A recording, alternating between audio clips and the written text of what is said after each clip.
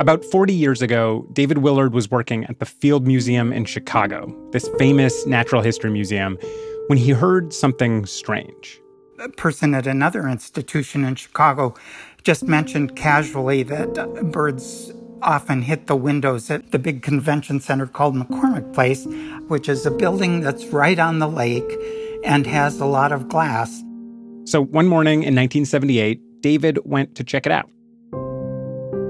I walked down in the morning and just kind of blatantly trespassed around the building out of pure curiosity, not expecting anything. And sure enough, I found 3 or 4 dead birds around the edge of the building, having hit the glass, and brought them back to the museum. David and his colleagues went back again and again, and they'd usually find more birds on the ground. We'd walk around the edge of the building with a plastic bag for dead birds, and we would take 4 measurements from each bird, putting the information into big ledgers. Over the last few decades, David and other volunteers have collected over 100,000 dead birds across downtown Chicago. When I first started, it was just a thought that here are these dead birds, we might as well at least make them useful for research and bring them back to the museum. But he started to realize this was a serious opportunity. It was only as the sample grew that we realized there were a lot of interesting questions that could be addressed using them. And when scientists examined this huge amount of data, they started to notice something weird. Birds over the last 35 years have shrunk. And this wasn't just one type of bird. The most amazing thing that they observed is that on all of the species, whether it was a thrush, a warbler, a sparrow, they were showing this declining size.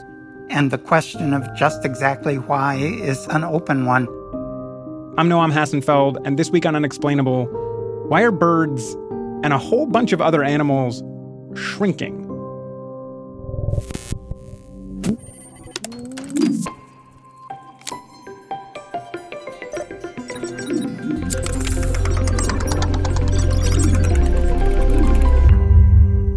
Okay, Benji Jones, you wrote about these shrinking animals for Vox. How much shrinking are we talking about here? Is this like birds are barely shrinking, or is this more serious? It's pretty significant. So they found that birds on average over this 40-year period lost about 2.6% of their mass, and a part of their leg, which they used to measure the change in size, also shortened by an average of 2.4%.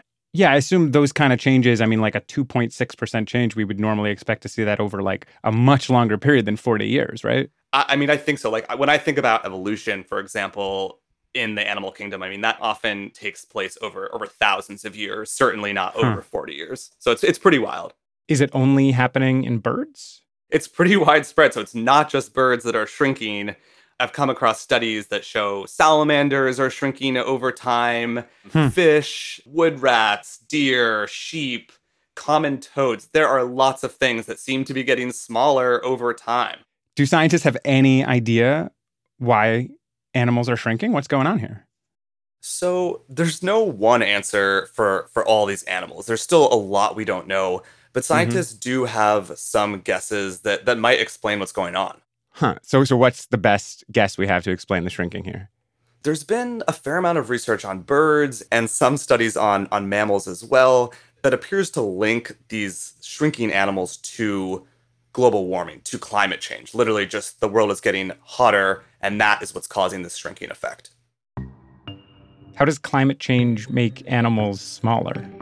There is this principle in ecology called Bergmann's rule. Essentially, across the range of a warm-blooded species, like a kind of bird or a kind of mammal, you will see smaller versions of that animal in hotter climates and larger versions of that animal in colder climates. One explanation for this has to do with how easy it is to get rid of heat. In a hot climate, it's just much easier to cool down if you're small. And you can think about it like recipes that call for softened butter, which always drives me crazy because I'm never planning ahead when I'm cooking. And so I'm like, damn it, I have to like soften this butter quickly. And I'll often like cut it into little cubes. and tiny cubes of butter soften faster because there's more surface area versus one larger stick.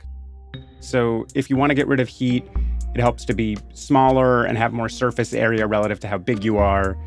And I assume not being able to get rid of heat is bad, right? Exactly, in a hot environment because you would potentially overheat. Where does this get complicated? Why is that not just, okay, case closed, it's getting hotter, animals are getting smaller? One of the things that makes it complicated is that Bergman's rule applies to warm-blooded creatures. So these are things that create their own heat. But it seems that there's also this trend that cold-blooded animals, so things like insects and amphibians, are also shrinking in response to warming. So it's not just about warm-blooded creatures. So Bergman's rule wouldn't explain why some cold-blooded animals are also shrinking. Exactly. And when you start to ask kind of why, that's when there are lots of different theories that potentially apply, and we don't have that great of an idea.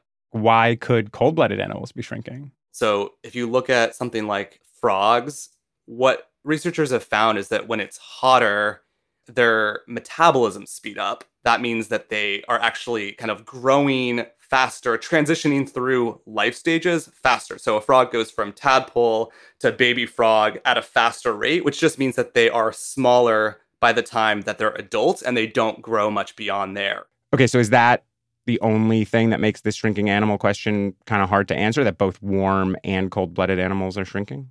Well, some animals are actually not shrinking and getting bigger as the climate warms, according to some research at least. What kind of animals are getting bigger? Yeah, so there hasn't been a ton of research, but I have seen a couple studies. One was on the American marten, which is this cute ferret-like animal, and then another was on the Eurasian otter, also a very cute animal. And one theory for why they could be getting bigger is that there's either more food available because there's longer summer or spring periods where food grows, or it could even be just because they're spending less energy trying to keep themselves warm because it's just more of an ambient, comfortable temperature outside.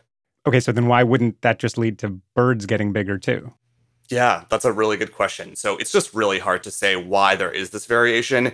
I think these examples are just helpful because they kind of poke a hole at this being this overall effect of shrinking. Like, it's just not the case. So it seems like global warming could be changing the shape of animals over time, but we don't really know which rules apply to which specific animals and exactly how they apply. That's all, still unknown. Yeah, I think that's a good way to put it. And for the animals that are shrinking, do we know if we're watching evolution happen here? Like birds are evolving to be smaller, that somehow it's better for them? Yeah, so that's the other big unknown, right? Like, I have seen some research that suggests that this is an evolved trait for some birds.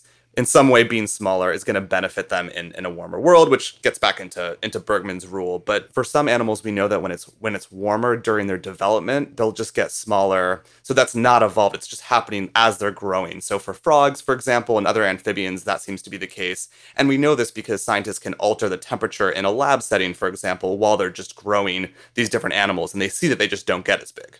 Got it. So this isn't passed down to future generations like Bergman's rule, right? This is just happening to these particular hot frogs. Yeah. And that would be what scientists call a plastic change. And so for cold-blooded creatures, it seems that these kind of within lifetime changes might be responsible for the shrinking effect. And I assume it's important to figure out kind of which one is happening here, whether a certain shrinking is evolved or whether a certain type of shrinking is during an animal's lifetime, right? Exactly. And so if it's happening during an animal's lifetime, such as with frogs, that definitely can come with some serious consequences. When it's evolved, like what scientists think might be happening with birds, it's probably a little bit less scary, but it's important to keep in mind that there are still limits of adaptation, and the climate is warming really, really fast right now, much faster than it's warmed in the past. So can these birds evolve to live in warmer climates fast enough? We don't know. And even more importantly is that some animals are getting smaller at a faster rate than others. Some animals are even getting bigger, and that creates big problems at an ecosystem level. Do you think more and more animals are going to start shrinking, or is this just too hard to predict? Yeah, this is a question that I feel like every time I write a story about how climate change intersects with biodiversity, I get to this point in the story where it's climate change is having way more complicated impacts than we imagined, and they're really hard to predict. And I feel like this is a perfect example of that. Like, it's so hard to understand how warming temperatures are going to affect these really complicated ecosystems. And so trying to predict what will happen to a given species is really, really difficult.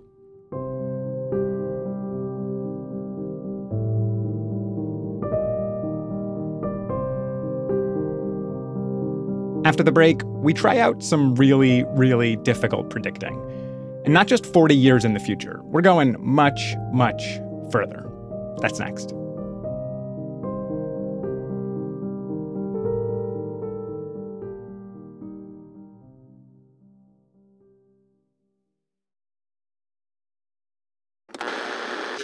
Birds, birds, birds, birds, birds, birds, birds, birds. It's Unexplainable. We're back, and I'm here with producer Mandy Nguyen. Hey. Mandy, you've been hard at work producing this Shrinking Animals episode, and when we left off, we were talking about how hard it is to predict how these animals might end up changing in the future. Yeah, but I really wanted to try and predict it anyway. Okay. Obviously, it's hard to predict the future, and it's harder the further you go out. But I spoke to a bunch of scientists about what future animals might look like, and I had some fun with it, and I made a little nature documentary of the future. Okay, let's hear it.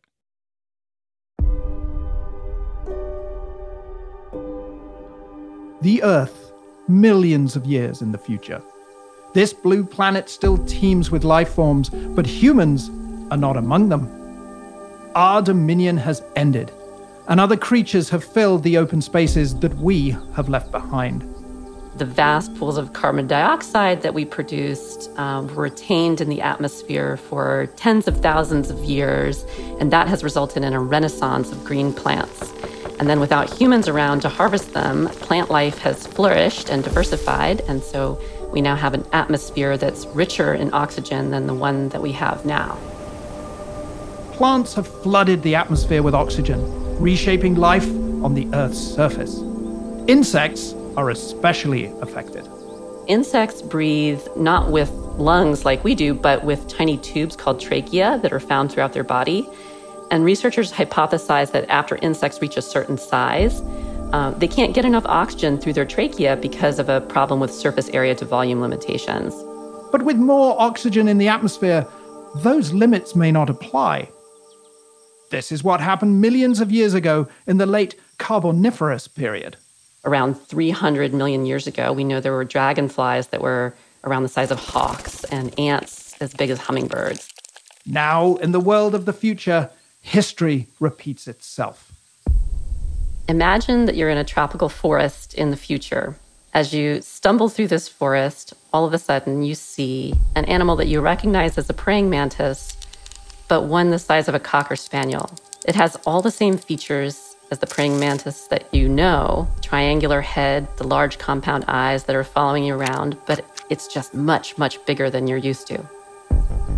The praying mantis crouches, camouflaged against a tree trunk. Motionless, she lies in wait for her prey. It can hunt small to medium mammals, it can hunt lizards, birds, and even fishes, but actually specializes in giant cockroaches that roam the forest and are around the size of Pomeranians. A herd of cockroaches amble by, their long antennae prodding the forest floor. One of the roaches strays to the side, unaware of the hungry mantis. The praying mantis flashes her claws and grabs hold of the flailing roach. Her grip is strong, and she takes a clean bite out of its head. A delicious victory. But the world of the future has more than just insects. Since the Anthropocene, many large mammals have gone extinct, and in their absence, survivor animals like rats have taken center stage. The groups of mammals that do survive, like rodents, are going to occupy the ecological niches that are vacated by all these other animals. Animals like whales and sea lions. These marine animals, many of which have gone extinct, evolved from land-dwelling ancestors. Like seals and sea lions seem to be two different independent lineages of mammals that evolved to be aquatic and semi-aquatic, respectively. What was once an ocean devoid of large marine animals is now home to creatures displaying evolution's creativity. Creatures like the whale rat. So this whale rat has evolved to become fully aquatic. So it's lost its fur, it's lost its whiskers, it's all gone. Its tail has maybe become more like an eel's tail. It's become really compressed so it can help with swimming. And its arms and its legs have both evolved into flippers. In this future world, whale rats are the size of porpoises, sleek and fully at home in the water. The coastlines in spring are a playground for restless young whale rats. The pups tussle in the shallower waters while their families rest nearby. High above them, a bat spreads its 6-foot wings and soars over the waves. But this is no ordinary bat. This is a sailing bat. It's a bat that lives in the ocean and has evolved a very extreme anatomy to sail and soar on ocean air currents for very long distances. Years of sea level rise have forced this bat far out of the niche occupied by its ancestors in search of a nourishing meal. Their wings are long, narrow, they're stiff, allowing these bats to glide. To conserve energy, the sailing bats glide instead of flap, traveling sometimes for hundreds of miles without landing. As they soar, they chatter at the waves, listening for their next meal. They have long faces with conical teeth that allow them to snatch prey off of the surface of the water as they forage for aquatic prey using a very sophisticated echolocation system. The sailing bats catch the ripples in the water made by the young whale rats and descend for a closer listen. As they approach, they send out fewer pulses of sound with large intervals in between. They're listening for the exact location of their prey.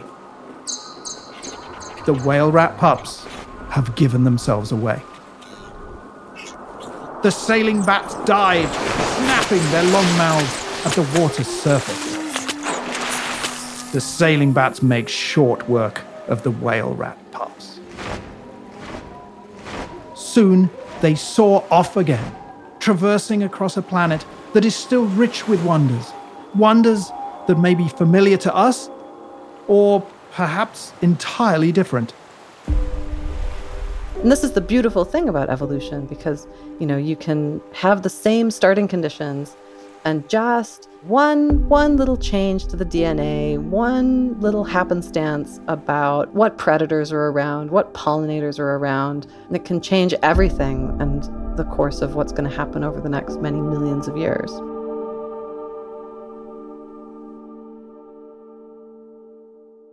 That's as far as I got, but I hope you enjoyed it. I mean, that was amazing. I loved it. But how realistic is this? Is this science fiction or is this kind of reasonable prediction? It's definitely more speculation than definitive prediction, but a lot of the scientists' answers were rooted in science. I posed the question as something that was like a fun and interesting question, but I was pleasantly surprised at how seriously they took this question. When scientists are thinking about a question like this of what animals could look like in the far future, what's their starting point to answer a question like that? They approached it in a few different ways. Some started by thinking about what animals they thought was most likely to survive that far in the future. So this is where the rats came from. Yeah, they're just really good survivors, right? Yeah, so they're hardy, they do well living with humans, and they're probably going to make it. Some other scientists, they started by envisioning what the future environment would look like and then working backwards. And that's how we got animals like the sailing bats or the whale rats with things like rising sea levels. Or like the huge insects because of the high oxygen levels. Exactly. And some scientists, when they were answering this question, some of them went completely outside of Earth. Like aliens? Not aliens in this case. We're still talking about life from Earth. Specifically, we're talking about slime molds. Slime molds? Yeah. Slime molds are these weird organisms, like they're not a plant or an animal or a fungus. And the scientist I spoke to, her name is Tiffany Taylor, she was speculating about a future where humans brought slime molds to Mars. They were taken to Mars as part of sort of early experimentation, but unfortunately there were a few escapees that managed to get out onto Mars's surface and explore. They're already these really strange creatures and can take so many shapes and forms, and they might become even weirder on another planet. Should they encounter an organism that they need to run away from, they can change their shape such that they might acquire legs and might start, running off very quickly. So their adaptability is absolutely their strength. They have no set form. They can adapt to whatever their environment requires. Wait, these slime molds are sprouting legs in this scenario? Are we still in like real science mode? We were definitely getting a little sci-fi and joking about the slime mold sprouting legs and running away. But it was really fun to think about how life might evolve away from Earth, because those processes are not something that we really know about at all. Yeah, Darwin never got a chance to figure out what would happen on Mars. Yeah. There are all these different ways that scientists are answering this question. It certainly sounds like they had tons of fun answering this. But you also said they took it really seriously. Like, what is the ultimate point of this exercise? Is it just sort of like a way to stretch our brains about what's possible, or is there something more important here? Yeah, I was also curious about what scientists took away from this exercise. And one of the scientists, Liz Alter, she gave me an answer that I really liked. So evolutionary biologists are very used to thinking about long timescales in the past, but it's somehow a lot harder to envision the future, which is interesting. And I think that's, it's partly because humans have just been this tiny blip in evolutionary history, right? Our species is only, a few 100,000 years old, but in that short time that we've been on the planet, we've completely altered these basic aspects of geochemical cycling. And so as a consequence, how evolution proceeds for the Earth's inhabitants has changed as well. Life is probably going to persist, and any future animal or ecosystem that exists is going to be impacted by what happens today. It makes it a very sobering thing to think about the long future, what that long future will look like. But I do think it's a really useful and important exercise, especially because we're at a point as a species where we're going to have to make some hard choices to avoid a future Earth that's uninhabitable, at least for us. No one can say what the future's going to be. So I think it's worth then asking, what future animal and future environments do we think might exist? What future is possible? I think that it would be really, really cool to see giant bugs. But it would just be nice if humans are actually around to see them.